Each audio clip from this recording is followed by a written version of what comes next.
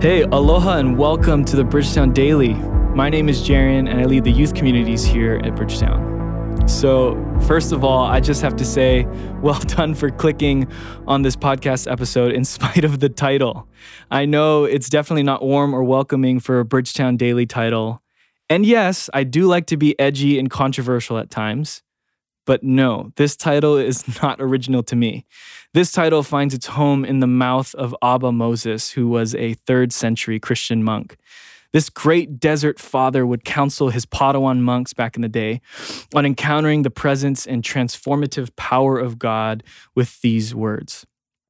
Go, sit in your cell, and your cell will teach you everything you need to know. And what he meant by a cell or a monk cell was a basic room with very minimal necessities for the purpose of extended solitude to be with God. Now, I'm sure that sounds amazing for those of you introverts listening, but regardless of your personality type, I would guess, unless you're vocationally a monk, that a monk cell has not made it into our Google calendars this year. Here's the thing. The words of counsel from Abba Moses and even other spiritual figures can definitely tend to sound hyper-idealistic, out of touch with reality, and maybe even outright unhealthy.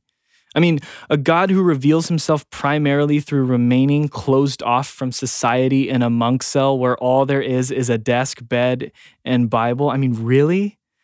That sounds like a God who is out of touch with my reality. And hence, it sounds like a God who reserves his presence and power primarily to the hermits and saints, for those willing to look completely different than my life. I'm guessing your life looks probably more like car payments and soccer practices or Zoom calls or those occasional Netflix binges or a crying baby waking up at 3 a.m., all in the midst of walking with Jesus in 2021. And I'm guessing your life and mine can tend to be anything but a monk cell. So if Abba Moses' wisdom sounds out of touch with our reality, you're not wrong. And yet, I'm going to risk saying here that Abba Moses' wisdom could not be more relevant and needed for the times we live in. So if you have your Bible, I'm going to read from 1 Corinthians chapter 7, verses 17 through 20, if you want to follow along. And it says this. Nevertheless, each person should live as a believer in whatever situation the Lord has assigned to them, just as God has called them. This is the rule I lay down in all the churches. Was a man already circumcised when he was called? He should not become uncircumcised. Was a man uncircumcised when he was called? He should not be circumcised. Circumcision is nothing and uncircumcision is nothing. Keeping God's commands is what counts. Each person should remain in the situation they were in when God called them. It's the word of God. Now, before I go any further, I think it's helpful to note a bit of the contextual history, meaning the history behind the writing of 1 Corinthians 7. One biblical commentator explains that this letter, Corinthians, revolves around the theme of problems in the Christian conduct within the church of Corinth. And it thus has to do with progressive sanctification, the continuing development of a character that's devoted to God.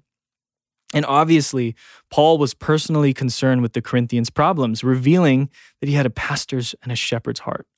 So bear in mind that Paul is writing this letter in loving response to the problems of new believers' behavior and the temptation to conform to surrounding cultural pressures.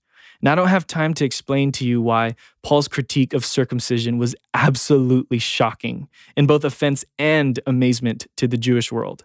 But just know for now that Paul's statement of remaining where and as you are, whether Jew or Gentile or Ethiopian, etc., remaining where and as you are when you were called by God through Christ was a revolutionary message to the church and to the surrounding world. I mean, in a simplistic nutshell, the mindset in that day was this: to get God, get circumcised. Don't get circumcised. Get married. Don't get married. Join this festival. Don't join this festival. Outward signs. But now, Paul is saying here in 1 Corinthians 7, to get God, remain faithful right where you are. Inward devotion. So it is here where Abba Moses' wisdom meets our modern ache. This rule Paul lays out in 1 Corinthians 7, I believe, bridges the gap between the early church and our lives, even in the midst of Zoom fatigue and virtual church. Each person should live as a believer in whatever situation the Lord has assigned to them, just as God has called them. Here's the connection I want to draw that Father Rollheiser gives in his book, Domestic Monastery.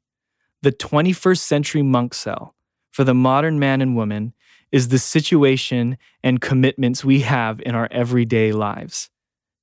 Not somewhere out there in a more pious or ascetic life, not when we have our lives all figured out, not when you have the marriage you've finally been waiting for. No, right here. Even as you're listening, with the life, load, limits, and relationships we've been given. This is good news. This epiphany of sorts has the potential to quiet all the noise that says God could only be experienced if our lives had a different set of circumstances or relationships, or that he only pays attention to us when our external circumstances begin to draw success or admiration or security or maybe even control.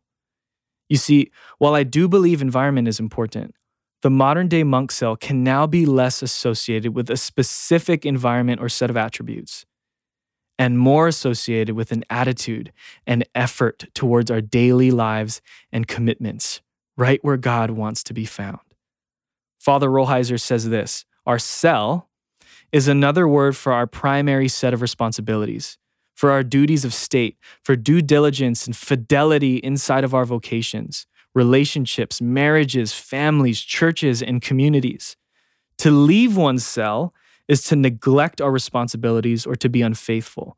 To let our cell teach us everything, as Abba Moses said, is to have faith that if we remain faithful inside of our moral values and our proper commitments, then virtue and fidelity will themselves teach us what we need to know to come to maturity and sanctity. What a great reminder that God's primary concern is the people we are becoming, the kind of people we're becoming. But here's the important caveat. I know many of us could feel burdened and maybe even worse, injured or even dehumanized by the commitments we're stuck in, or maybe even by a lack of commitments altogether. I get that. I mean, just the staggering cases of domestic violence and loss of employment and uptake in unhealthy outlets of coping are telling of the condition that a lot of us, yes, even in the church, find ourselves in. Therefore, if you are in a circumstance where there is harm to self, harm to another, or even the possibility of either, please reach out to someone you trust who can advocate for you. That said, I believe what I'm about to say is key for all of us, no matter if your commitments are wonderful or unbearable or anything in between. The gospel story reveals the staying power of God in Jesus Christ. In his birth, life, death, and resurrection, and his second coming, the whole biblical account of the story of God reveals to us the God whose staying power looks like the God that refused to see your life and mine left in the pit of sin, which leads to deadening and death. As one of my favorite preachers, Timothy Keller, always says, the gospel is this: we are more sinful and flawed in ourselves than we ever dared believe. Yet at the very same time, we are more loved and accepted in Jesus Christ than we ever dared hope. God's gospel is Romans 5, verse 8. But God demonstrates his own love for us in this: while we were still sinners, Christ died for us.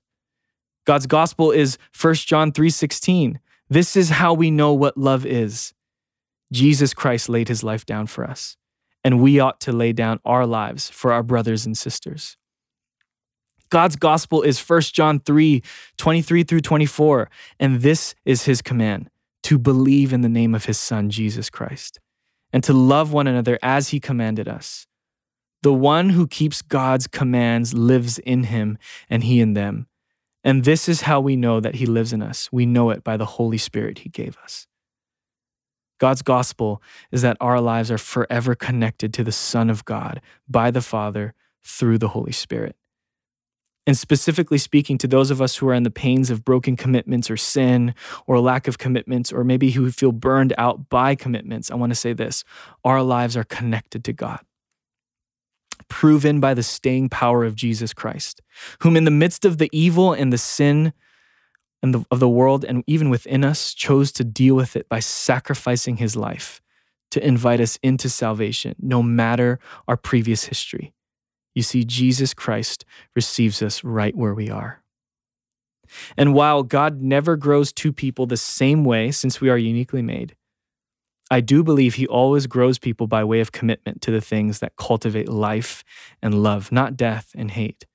So to end, the famous Thomas A. Kempis, who wrote one of the most influential books in the world, actually, called The Imitation of Christ, once wrote this: "Every time you leave your cell, you come back less a person." Meaning every time we stray from our legitimate commitments, from the rhythms of our relational lives, we run the risk of missing out on what God has for us right in the midst of our everyday. And moreover, we risk the opportunity to not live out the command of Jesus Christ, which is this: if you love me, keep my commandments. John chapter 14, verse 15. So what does it mean to be obedient to Christ once you're saved by Christ? Stay in your cell, and it will teach you everything you need to know. I'm going to pray real fast to close.